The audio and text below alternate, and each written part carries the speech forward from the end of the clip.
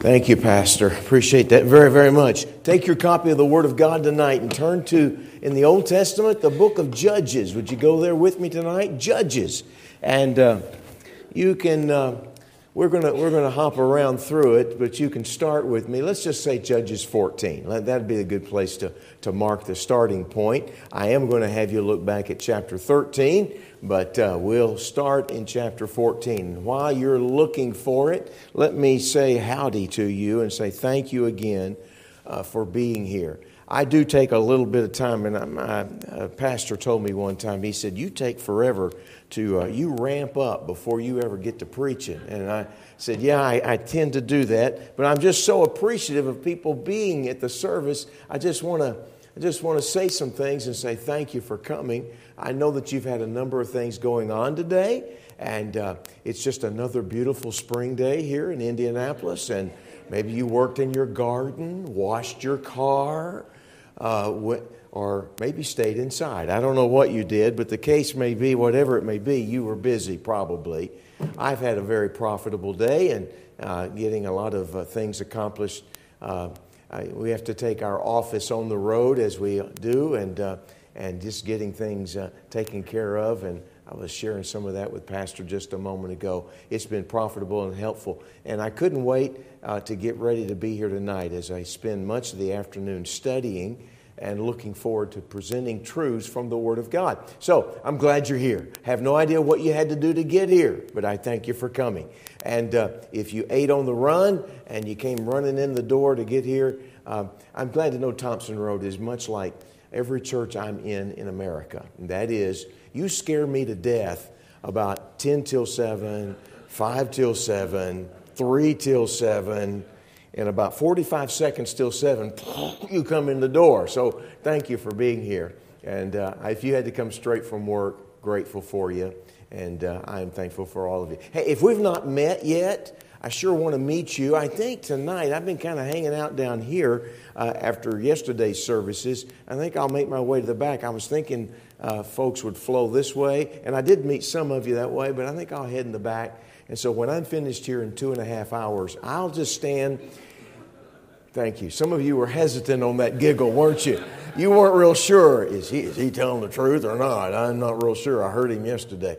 I'll stand in the back, and I want to make sure I greet you and say hello to you if we've not met as of yet. Thank you for your warmth, your friendliness, and for just coming out. I really do thank you for doing that. I just so regret that you couldn't meet Lynn. Some of you would remember her from the last time we were here in 2017, but I wish you could be able to meet her again, and she is dreadfully sorry that she's just not been healthy enough to come.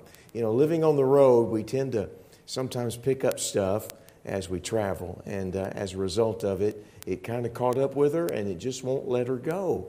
And so I'm so sorry for that. Because of the cancer that I've battled with for now, I say battled with, been in remission for the last 4.5 years. I still take medicine for it, and that medicine is sent to us to our home address. The company will not ship it to us to wherever we are on the highway, and so I am tomorrow. She is flying back to our home and picking up that medicine, and then forwarding it on to me, and so that I can keep fighting off this stuff that the Lord has allowed me to be in remission for. I talked to you about that yesterday. Enough of that. Have I given you enough time to find the book of Judges? All right. Have you found it yet? All right. Enough of the ramping up. You know, I love the Old Testament narratives. Yesterday we spent time in the New Testament. I just love my Bible. I love to read through the portions of the Bible that teaches so many Bible principles. I love the Old Testament narratives, the stories that present to us Bible principles presented in the lives of individuals that were servants of the Lord, workers in the work of God. And when we come to the book of Judges, we find the lives of individuals who God used to help deliver God's people from the enslavement to other nations. one of the perennial enemies of Israel were the Philistines. You know that. And God would bring judgment upon Israel because of their unfaithfulness, their disloyalty to Jehovah God. And the Philistines became the controlling leaders or factors ruling over Israel for a time. And God sent a man to be, and I know we call it a judge.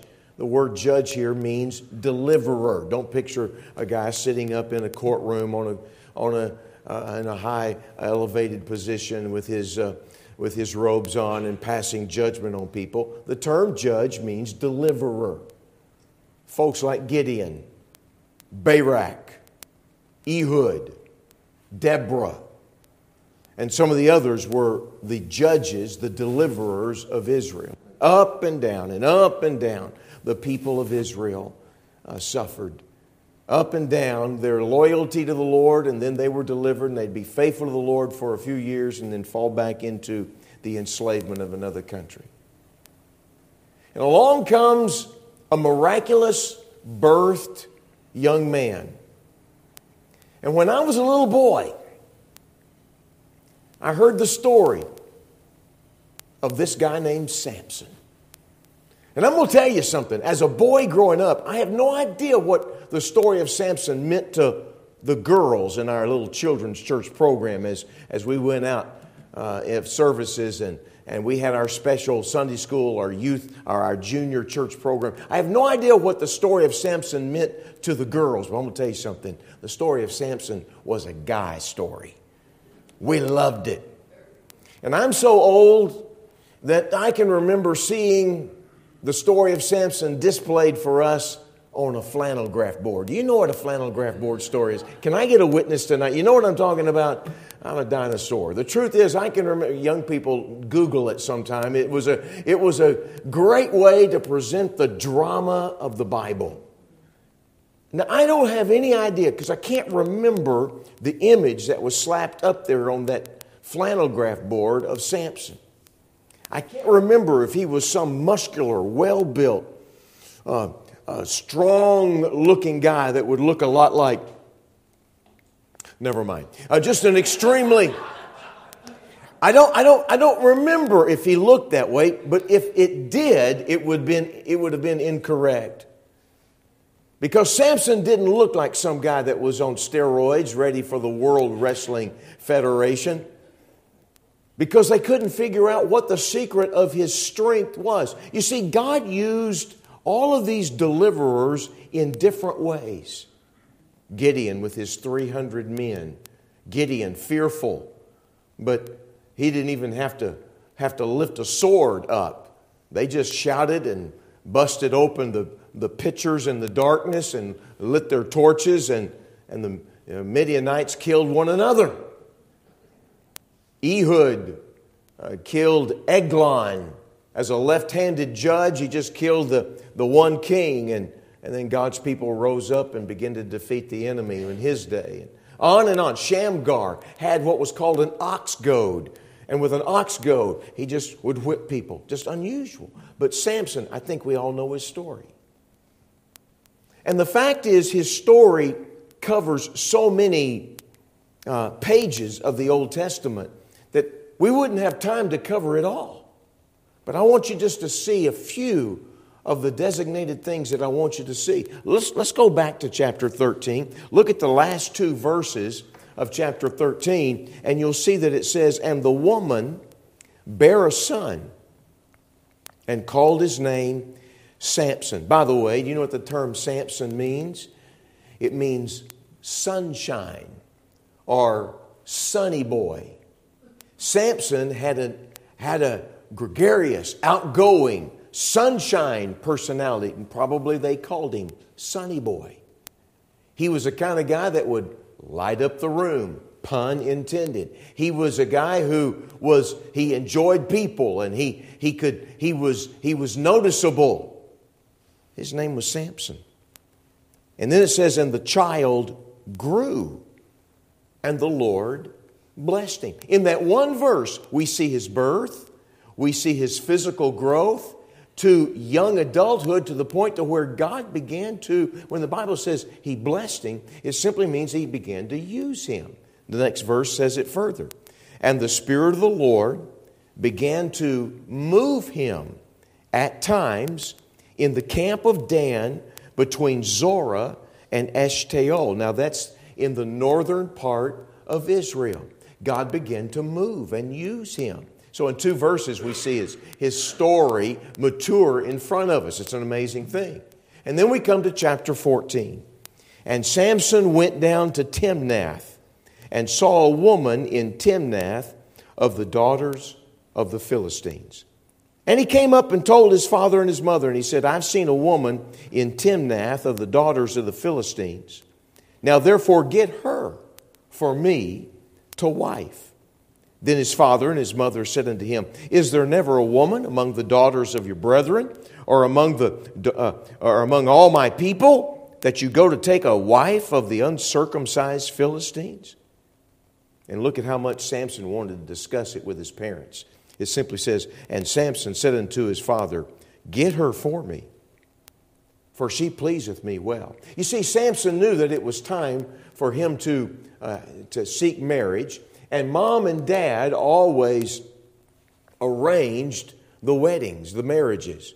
I mean, they literally would go over and knock on another Israelite door, and they'd say, we notice your young daughter is of marrying age, and our boy needs a wife, and how much would it cost? What would it be the dowry for us to purchase your wife? I've often asked teenagers, are they glad that culture has changed to some degree? You know, the truth is, Samson knew that it was time for him to get married.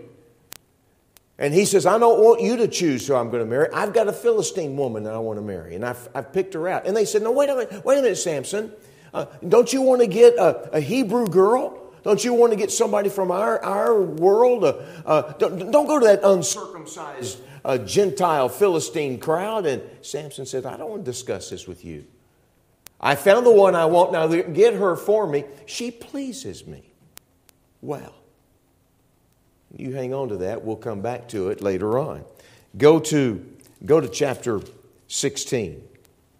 It says in verse 1, Then went Samson to Gaza, and he saw there a harlot, and went in unto her, and it was told the Gazites, saying, Samson is come hither.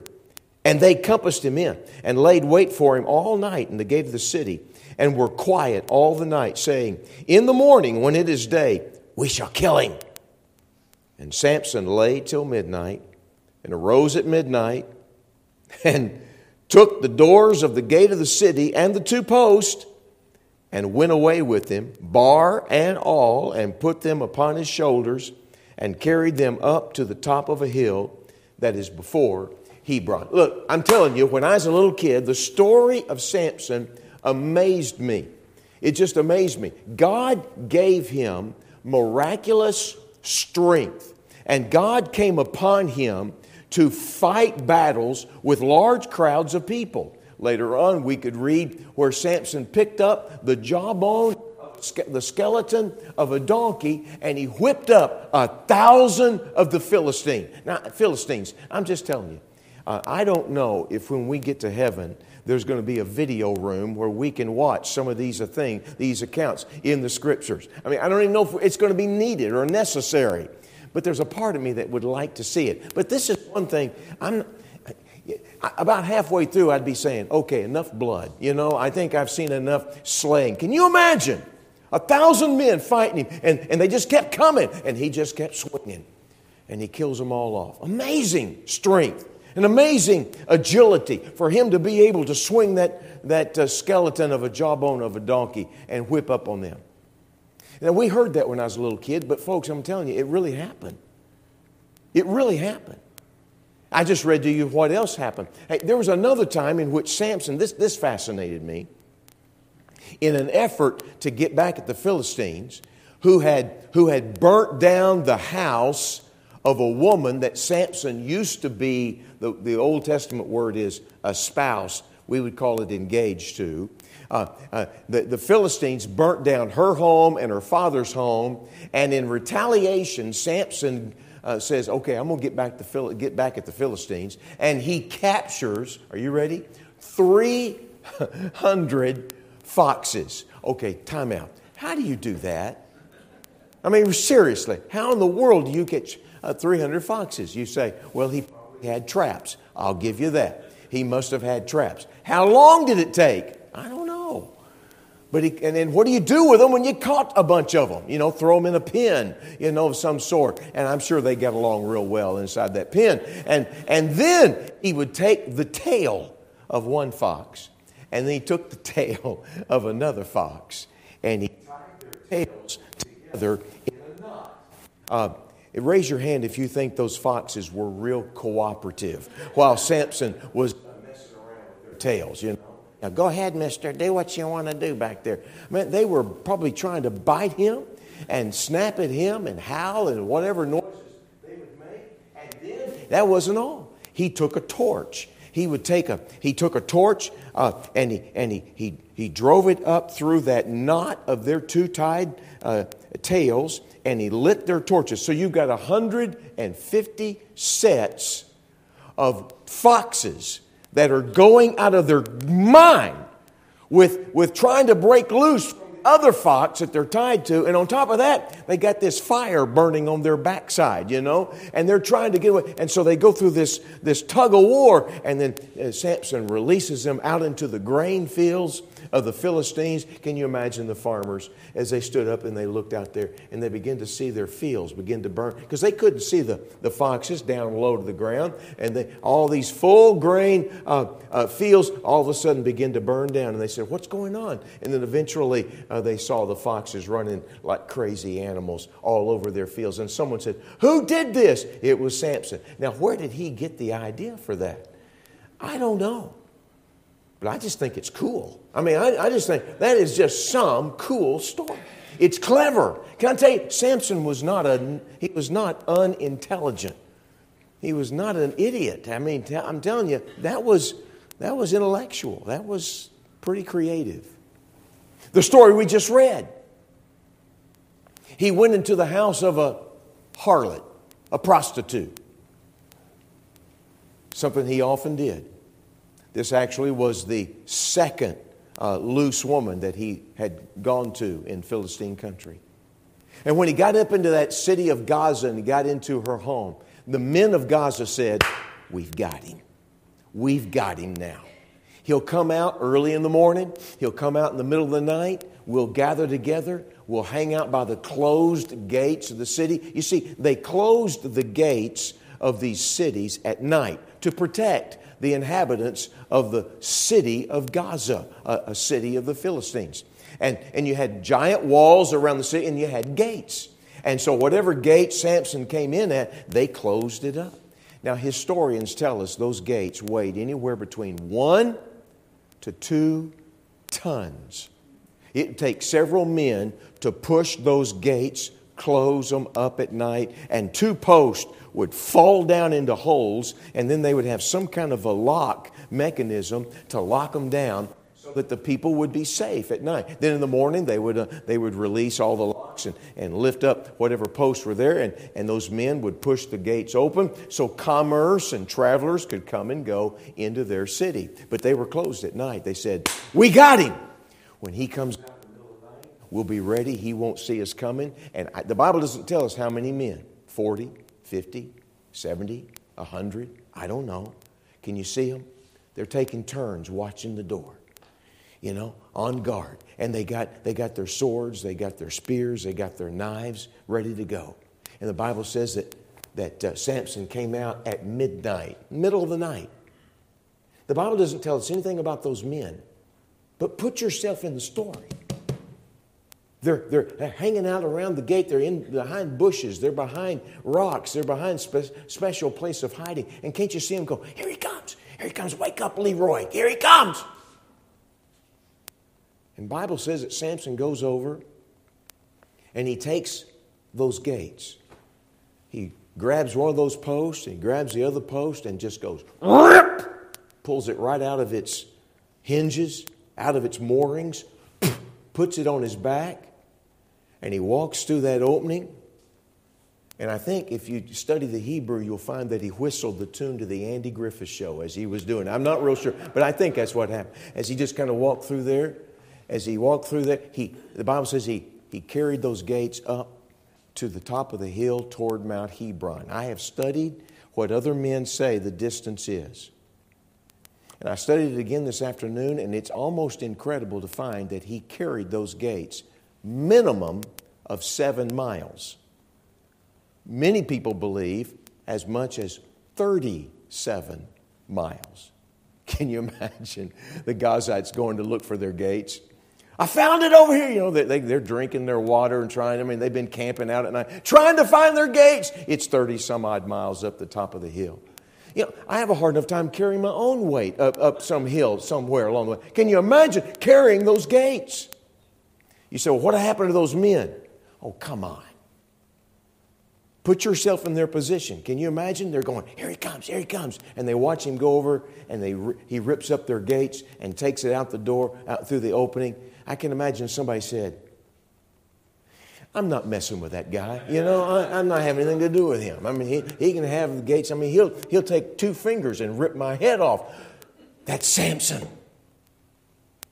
I wish the story could stop there, but you know what happens. Look at verse 4 of chapter 16.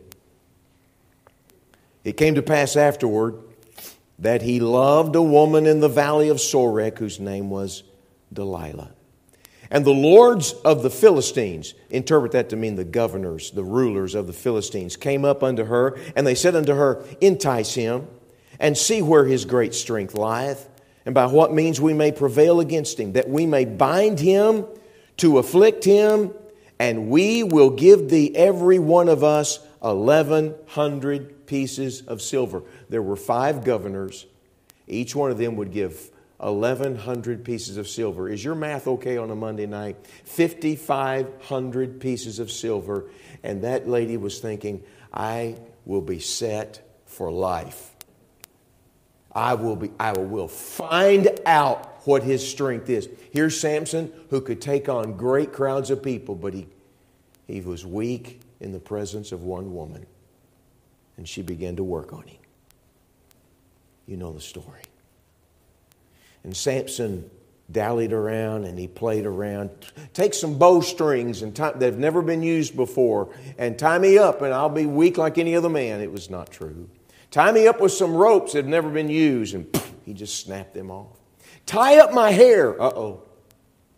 He's getting close to a real serious issue now. Tie my hair up with the small loom and I'll be like any other man. But that wasn't the case.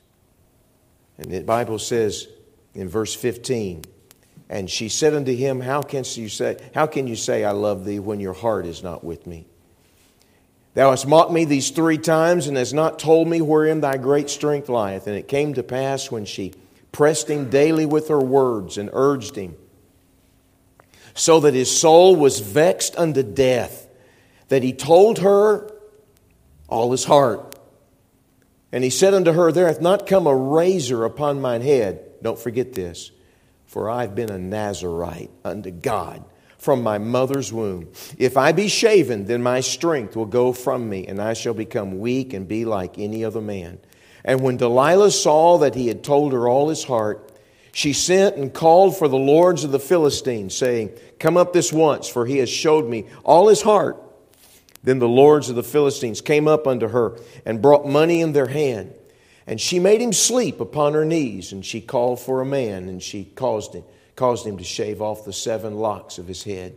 She began to afflict him, and his strength went from him. And she said, The Philistines be upon thee, Samson. And he awoke out of his sleep, and he said, I'll go out as at other times before. I'll just shake myself. And he knew not that the Lord was departed from him. But the Philistines took him and put out his eyes, and brought him down to Gaza, and bound him with fetters of brass. And he did grind in the prison house. Story of Samson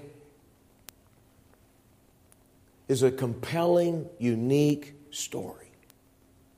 Samson was a man who was born of godly parents. They had been told from God, your boy will be the next deliverer of Israel. Make him a Nazirite from birth. I suppose you know what that was. A Nazirite vow taught from the book of Numbers to the people of Israel was a vow of separation unto God. And a Nazirite would, for a season of time, whoever went under the vow would say, I'll not take any fruit of the vine, I'll not drink any fruit of the vine, I'll eat no grapes. I'll not cut off my hair for that season of time, and I'll not touch the dead carcass of a body of a human or of an animal. And somebody would take that Nazirite vow for a season of time, but Samson was a Nazirite for life. I could show you scripturally, and we've looked at a lot of scriptures already tonight. I could show you where Samson was flippant about the matter of touching a dead carcass. He reached into the carcass of a dead lion, a lion that he killed, that had honey being developed by a honeycomb, by a bunch of honeybees, and he reached in and he took some honey. He goes, I don't care. I'll do what I want to do. He walked around a vineyard, so he hung out at a vineyard where grapes were, with an inference that he took some of the fruit of the vine and he feasted on it. And now he says to this woman, you cut my hair off. You see, I'm separated unto God with this Nazirite vow. I'll be like any other man. Now, friends, look, the strength was not in having long hair. The strength was in the fact that he had been committed and devoted to God from childhood. And everything had been going well for him for a long time. And that's why when it was cut off, he said, I'll just be like any other man. I won't be like any other man. I'll go out and shake myself. But the Bible says, one of the most frightening verses in the world, he didn't realize that the Lord had departed from him. They poked his eyes out, which was a terrorist method that the Philistines used to get at their enemy.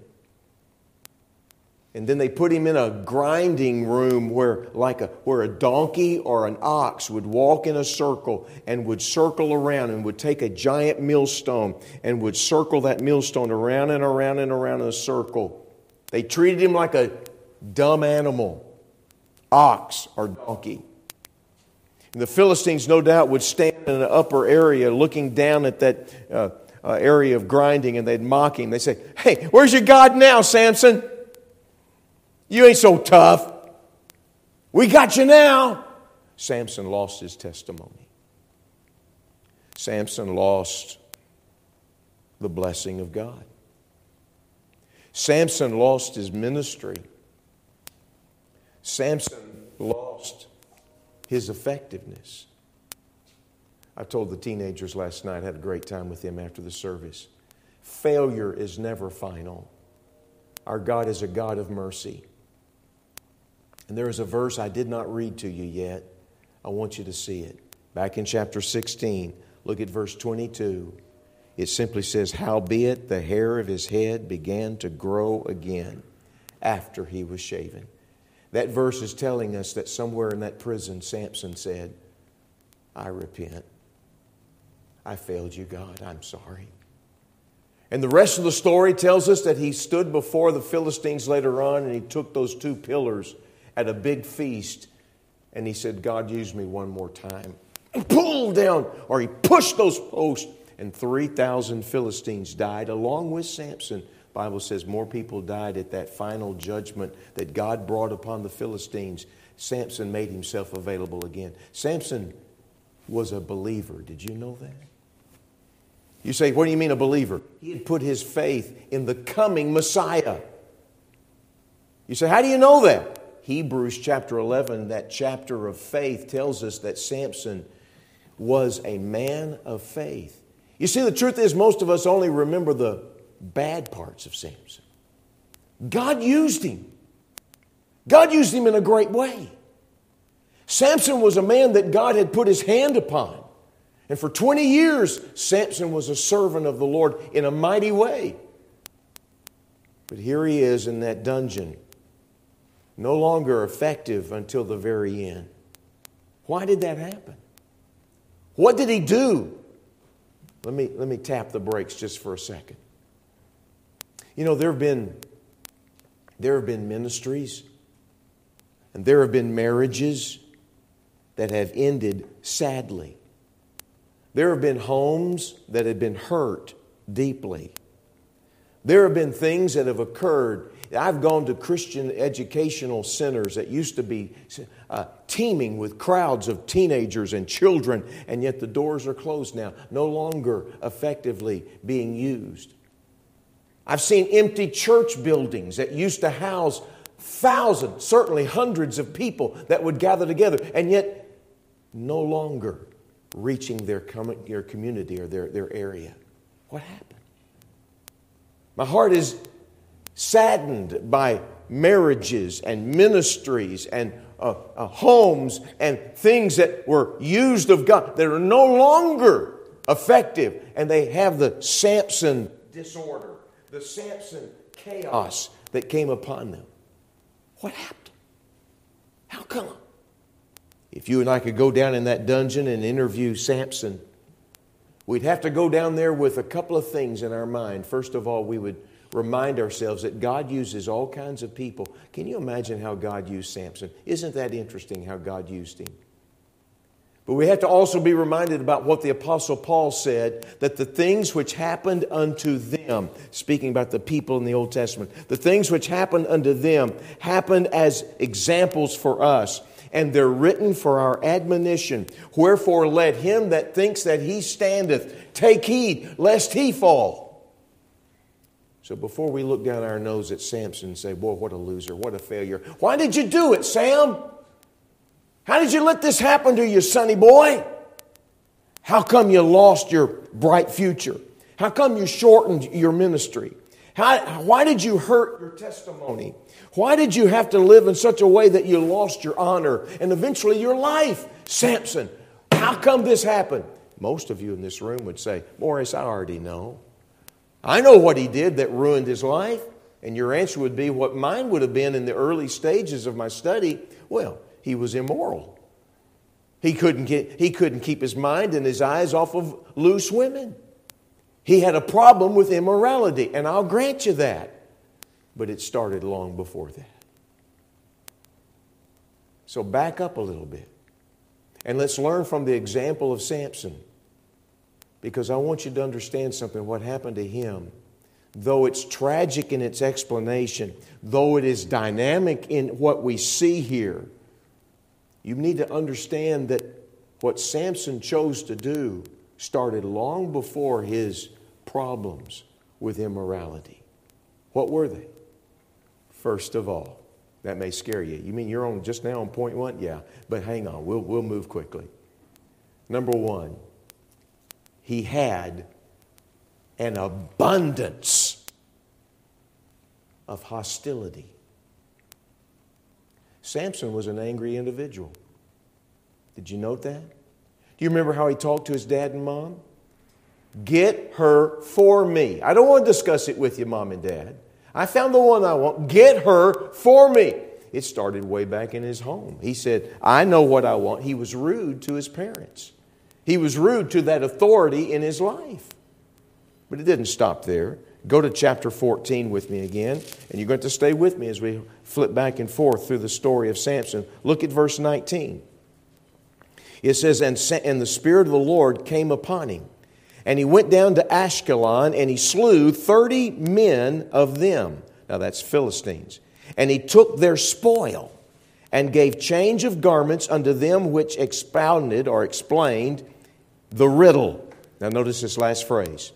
And his anger was kindled, and he went up to his father's house. Listen quickly and carefully. Samson had gone to get married. He was at his marriage feast. He thought he'd have some fun. He was supplied 30 Philistine men, and he gave to them a riddle. He told them a riddle about the lion he had killed and the honey that had grown out of it.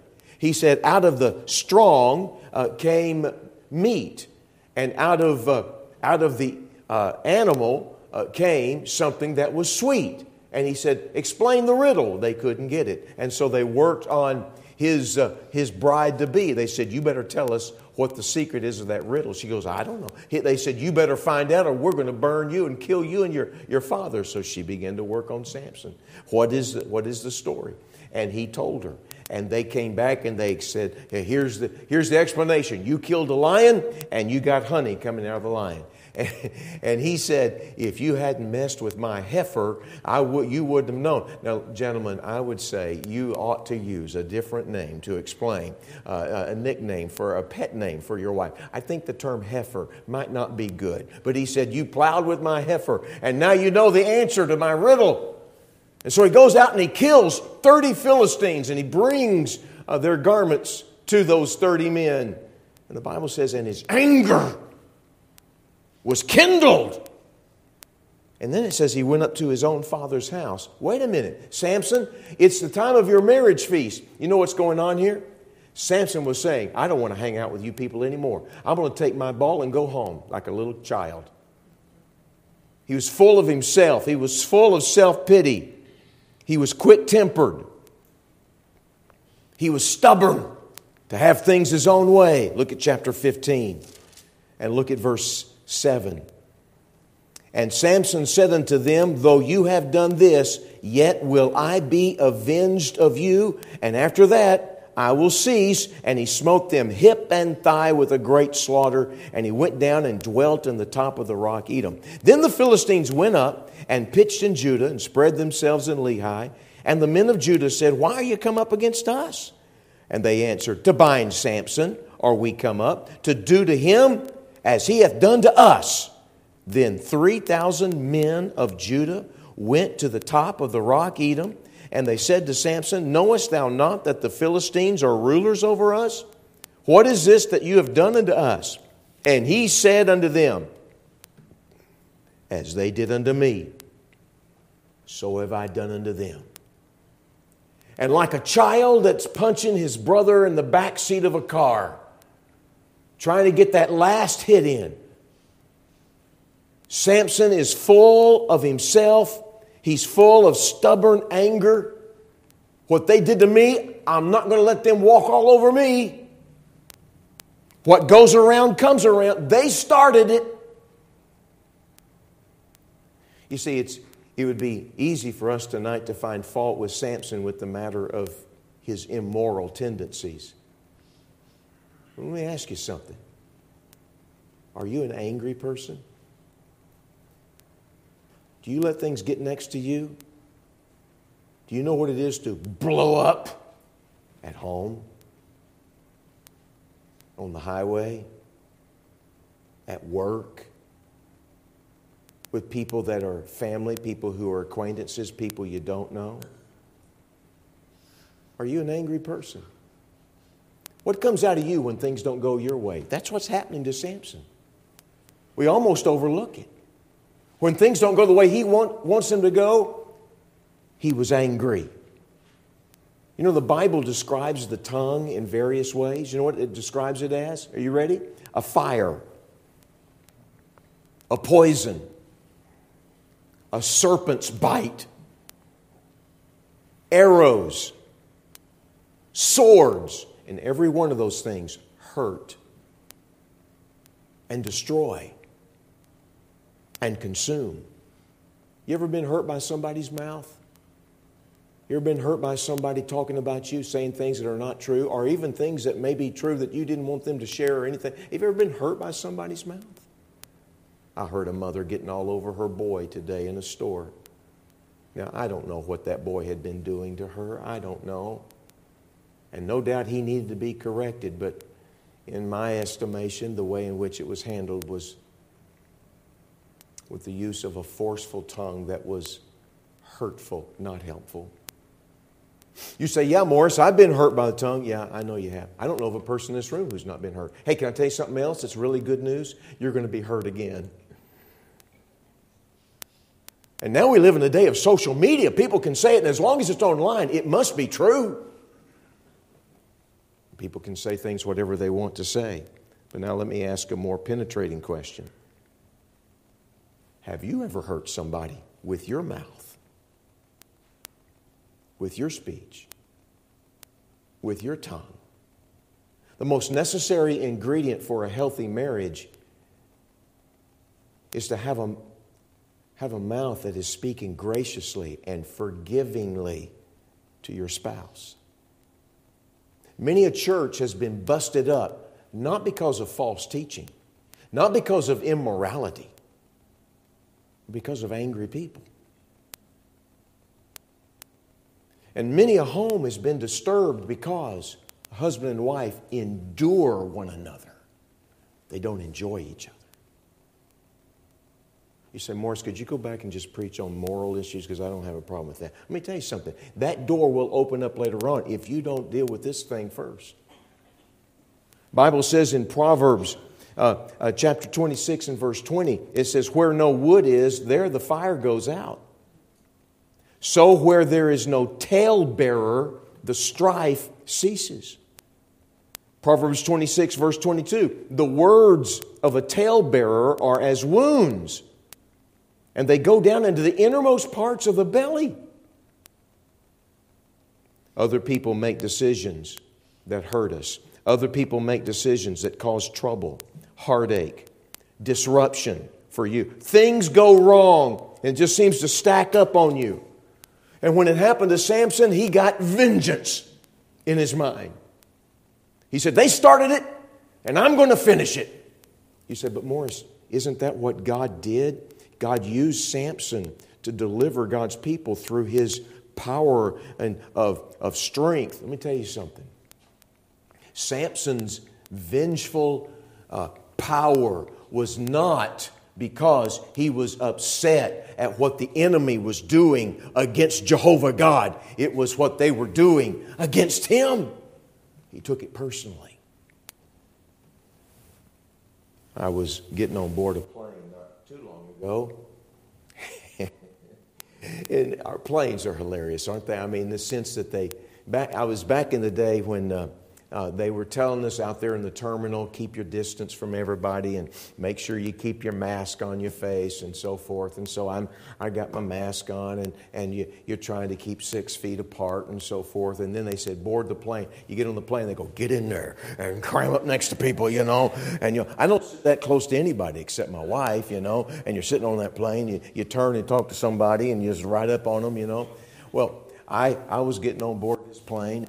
I had a light jacket in my arm, and I was making my way over to the window seat. And as I was making my way over, the jacket that was underneath my arm, as I was holding it, the sleeve of my jacket fell and evidently hit the shoulder, maybe even the face. I don't know where it hit her, but the lady in the middle seat, the arm of my jacket fell on her as I was going in that tight situation. Her husband, sitting in the aisle seat next to her, grabbed that sleeve, slung it back, and he said, watch your coat, dude. I got over to my window seat, and I thought, I think he's talking to me. And I'm telling you, it just kind of came all over me.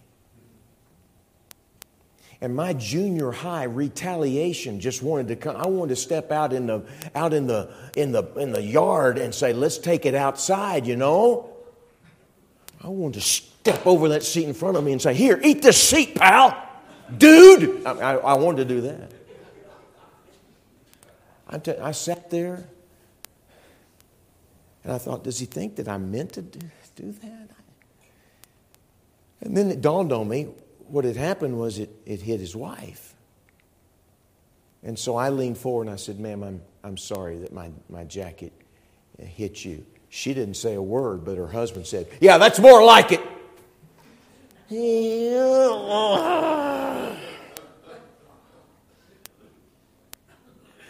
Took me a while to get over that. Other people get angry, don't you want to just get right back at them? When we landed wherever we were going, I discovered this is just an angry man. Because as we were pulling up to the terminal for them to get the jetway out there for us to walk off. It had not been brought up. We hadn't quite pulled up all the way. And there was a guy on the other side of the aisle who stood up to get ready to go. And the same man that got mad at me said to this guy, he said, "Hey, the plane hadn't parked yet, dude. Sit down." And I thought, I'm not the only dude on the plane. How about that? He's just an angry man. You ever had anybody honk at you on the highway and you just want to say, "Really? What do you want me to do?" You ever get mad at somebody because they're not doing what you want them to do? Can I ask you a question? Where's the Holy Spirit in that response? The Bible says, "Grieve not the Holy Spirit of God, whereby ye are sealed unto the day of redemption. And let all bitterness and wrath and anger and clamor," which is yelling, "be put away from you with all malice, and be kind one to another, tenderhearted, forgiving one another, even as God for Christ's sake hath forgiven you." How are things at home? When things don't go the way you want them to go, even at church, you discuss it with anger and with... Now, there's a place to ask questions. I'm not saying that you can't. But are you an angry individual? Samson showed his departure from what he was supposed to be, starting with this abundance of hostility. There's a sudden anger. There's a stubborn anger. That is, you may find out, and after a while, yeah, I may be wrong, but I'm digging in my heels. I'm not going to let go. When I was a kid, my mom used to say to me, when I was a little boy, she'd say to me, "You better watch your mouth." Every mother says that. I don't know what my mom meant by this. She'd say, "You better go back to bed, and you got up on the wrong side of the bed." I had no idea what that meant. It's the only side I could get off. The other side was a window. You want me to fall outside the window? I don't know what you want me to do. It didn't help. When things get shook up, what comes out of you? Because you're going to get tested. You're going to be tested. Let me think here. Every day. Every day something's going to go wrong. Every day something's going to break down. Every day somebody's going to mistreat you. Every day something's going to occur you didn't want. And Samson was used to having things his way. So he exploded. Are you difficult to talk to? Are you unapproachable? Does your wife have a hard time talking to you about something that she's afraid you're going to just blow up about? Hey, let's reverse it, ladies. Do you have a problem to where your husband couldn't talk to you about something without you being explosive too? Or you don't blow up, you just clam up. And the kids and the husband says, "Okay, we'll give her a little time. Like maybe 3 days, and she'll finally be back to normal." I said it a while ago, I'll say it again. Anger has led to more divorce courts, broken churches, and runaway kids than immorality has. What are we supposed to do? Walk in the Spirit. I pray frequently, "Lord, help me not to allow things to irritate me, get next to me, and cause me to say something that once it's said, I can't pull it back in. I can't act in such a way that is hurtful to somebody." Anger leads to even deep-rooted bitterness, to where you start remembering something that somebody did to you, and then you won't forgive them. And you put yourself in a prison. You want to put them in a prison. You put yourself in a prison because you're an unforgiving, bitter person. And when you finally forgive somebody, you know what you do? You release them from prison and you release yourself from prison.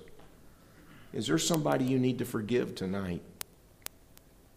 Is there somebody, the very mention of their name brings back things in your thoughts that you just say, they hurt my family, they hurt me, they hurt my church, they hurt someone I love, and they probably did. And I'm not minimizing some hurt that somebody may have done to you. I am not minimizing it, nor am I making trivial something that somebody's done to you. But when you forgive somebody, what you're doing is, first of all, you're being Christ-like. And second of all, you're saying, Lord, I leave them with you. You can do with them what you see fit. They're not in my control. God, you do what you need to do with them whenever you want to do it, if you do it. Forgiveness is usually a process. By that I mean you can say, Lord, I'm going to forgive them right now. And you mean it. And then probably later on it's going to come back and eat you up again. And you say, Lord, I really mean it. I'm going to forgive them. It's usually going to take some time. Forgiveness is a decision, not a feeling. You can sit here tonight and say, well, I just don't feel like forgiving. No, I don't care about your feelings. The Bible doesn't care about your feelings. The Bible says forgiving one another. How do I do that? Just like God forgave you for Christ's sake. And anybody who doesn't give somebody else mercy doesn't meditate much upon what Jesus did for you at the cross of Calvary. Because when you reflect on what you undeservedly received, it allows you to look at others and say, I forgive them.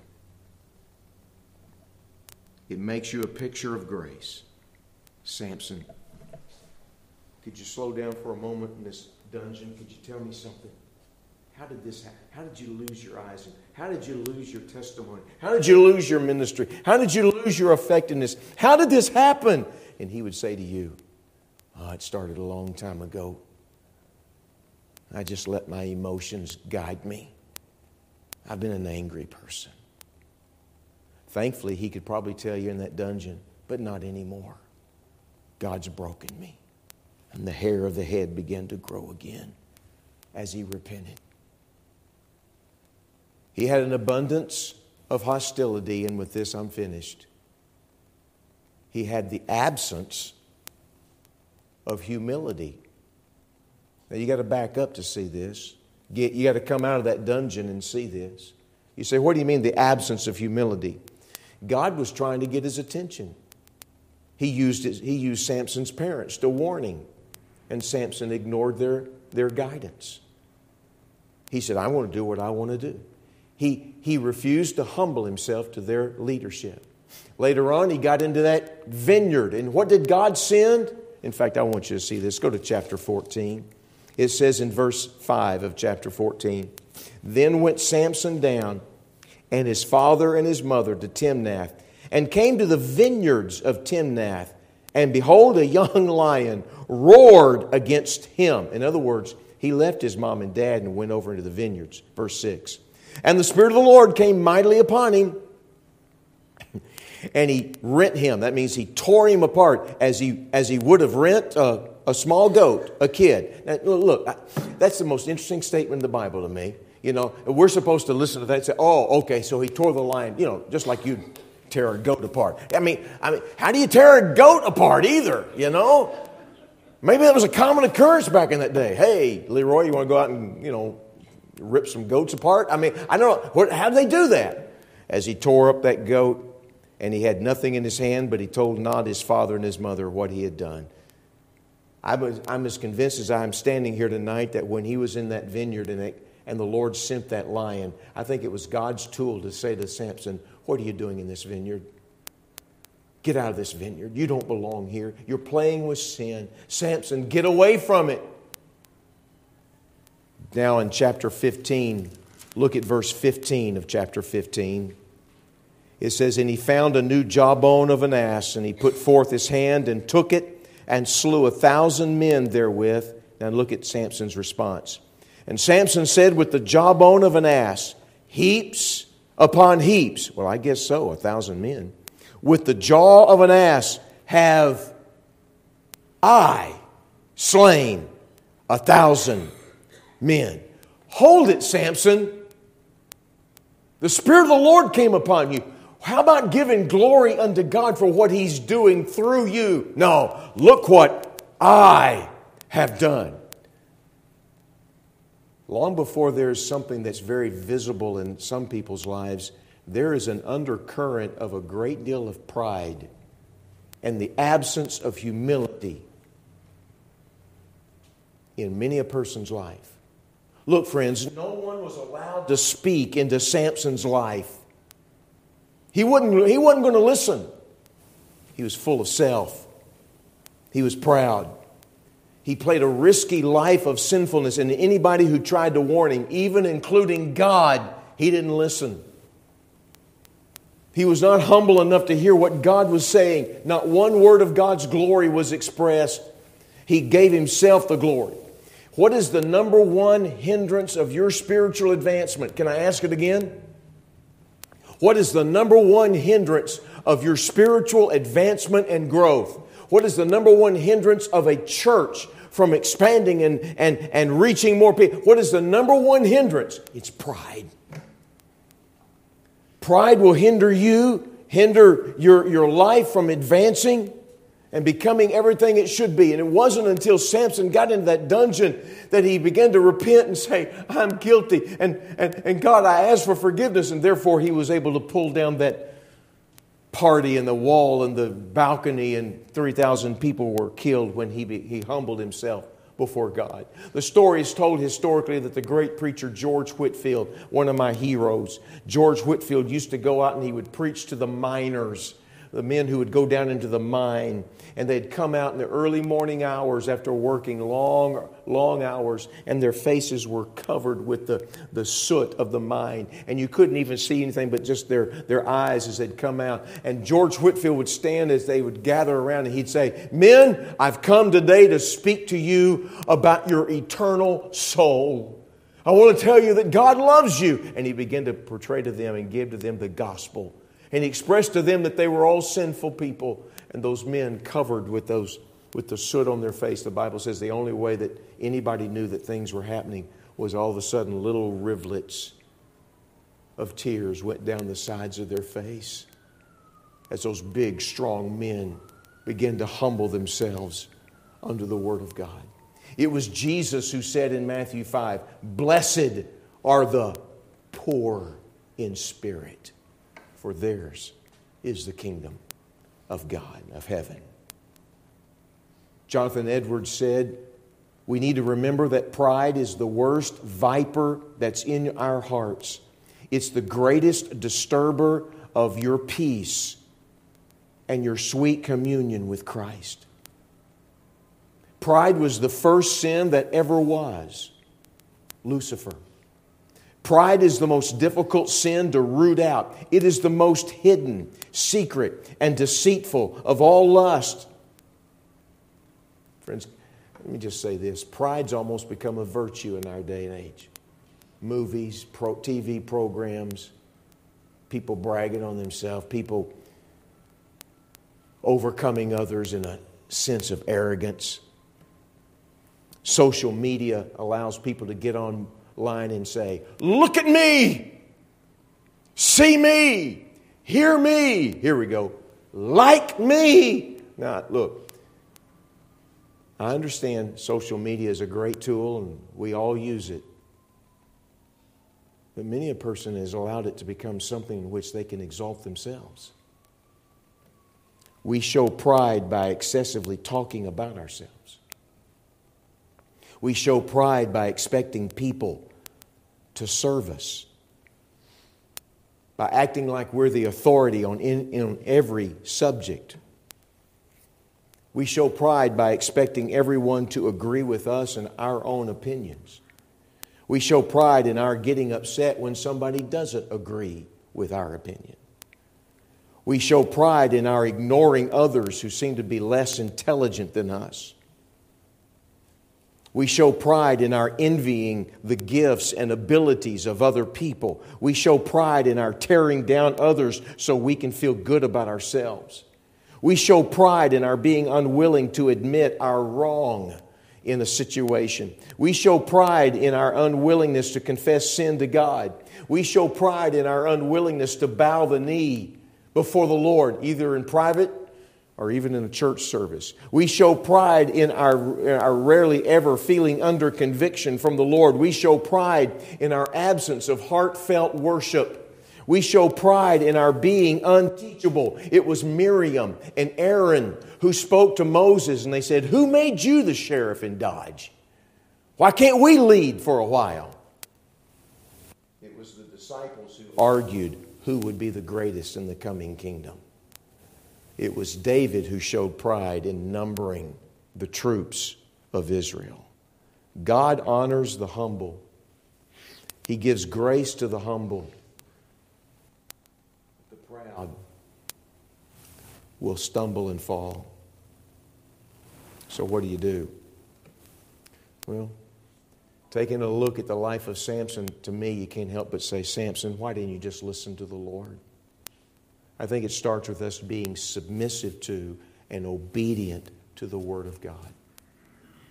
And secondly, live your life as a servant to other people.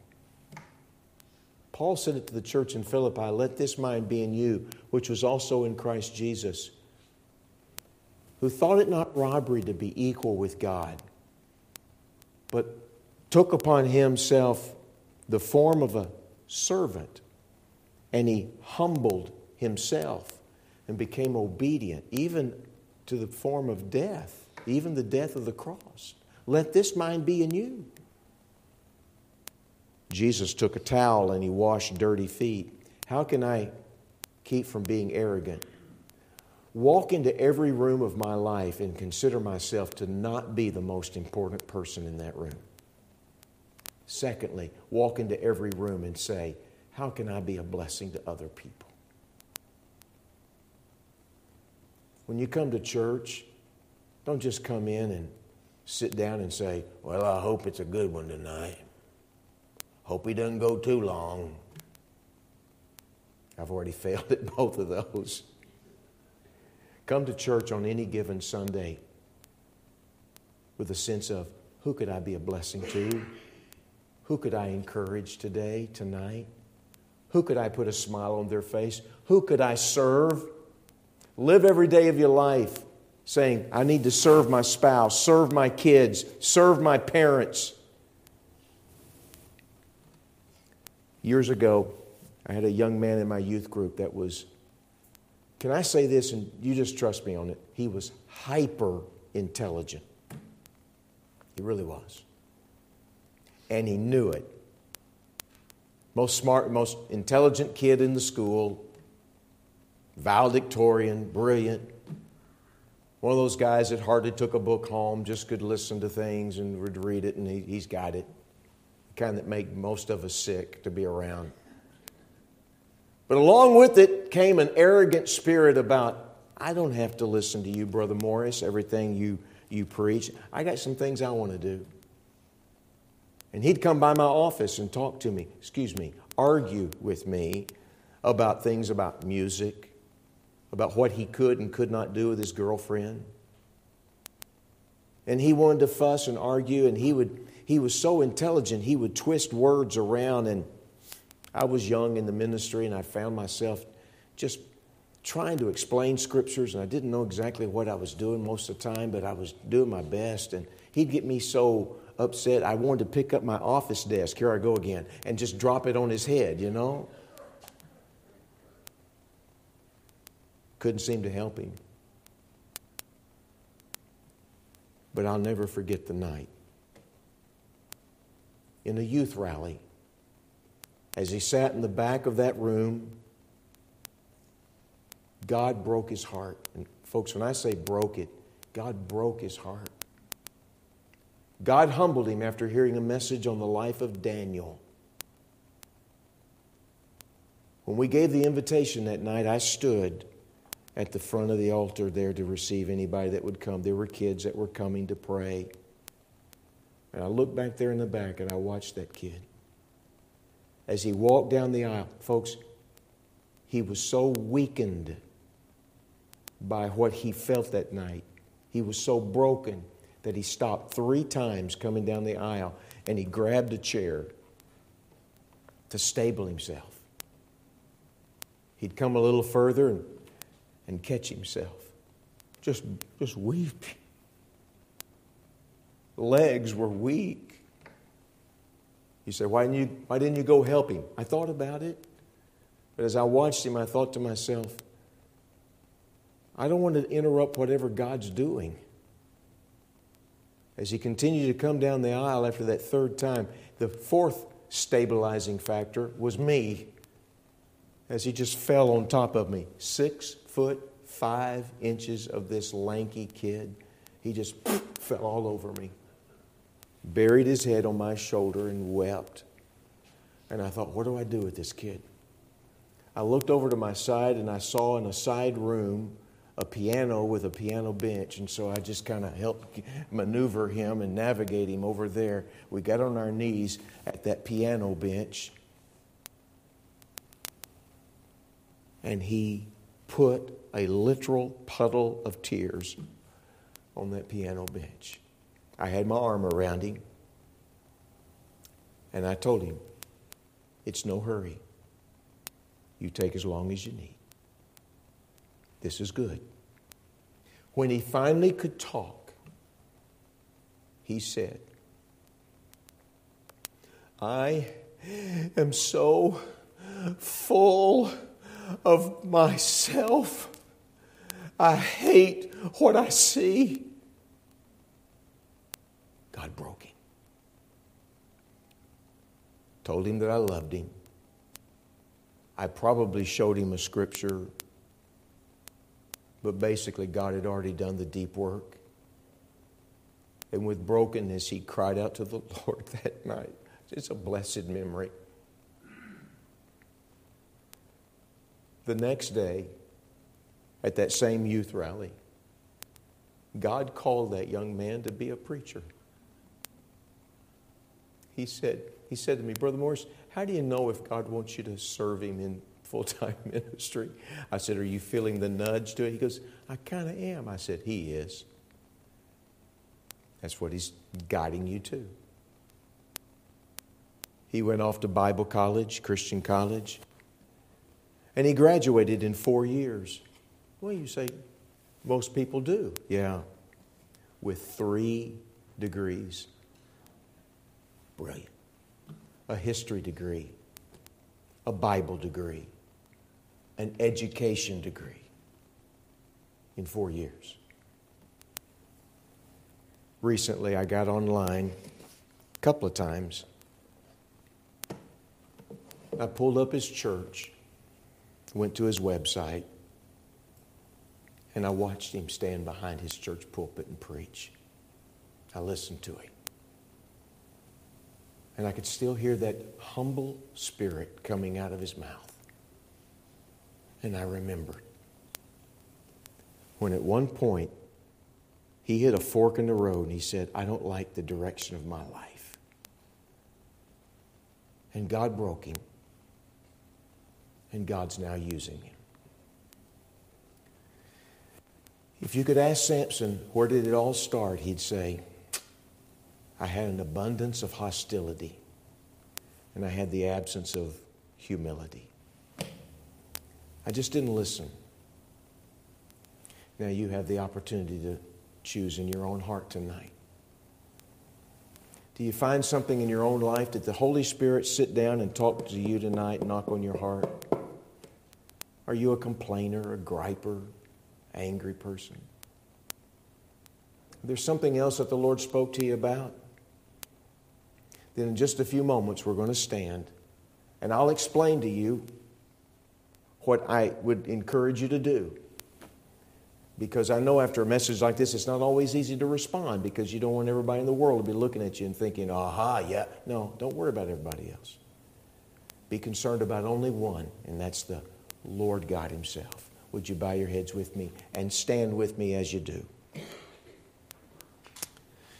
Father, I pray that you'll give wisdom in the brief continuance of this service. Help us to hear from you what we need to hear. Lord, help marriages and homes and this church, and may our lives be marked by the Holy Spirit of God. May we be forgiving people, sweet and gracious people. Help us to be humble before you, recognizing that I need to serve others just like Jesus did. God, help us to be what you'd have us to be. We ask it in your holy and wonderful name. Our heads are bowed. Listen carefully. In a moment, I'll ask our pianist to be prepared to play. I want to encourage you to consider maybe a couple of things. Maybe this is the easiest thing for you. If God talked to you about something tonight you need to talk to Him about, could I encourage you just maybe to sit back down, lean over the pew in front of you, and talk to your Lord tonight and say, Lord, you spoke to me. I needed that. Thank you for the reminder. You gave me what I needed to hear tonight. Just do so tonight, right there at your own pew. If you say, Morris, I'd really want to get on my knees, then help yourself. You want to come forward and find a place to get on your knees? There's no hurry. I'm not going to put the Holy Spirit on a time clock. You do what you need to do. You say, I really need to talk to the Lord out loud. Then go find a private room somewhere if you want to, or go sit in your car if you need to. You do what you need to. But don't look around the room and see what others are going to choose to do. You take time with the Lord tonight and say, God, you challenged me and you spoke to me. There are some who have already responded. You join them. Father, finish this invitation. Our response to you, as need be, we ask it in your holy name. Our heads are bowed. Would you find that place to pray right now as she begins to play? God bless you. I'll be quiet. No need to re-preach anything. You do what you need to do all over this room.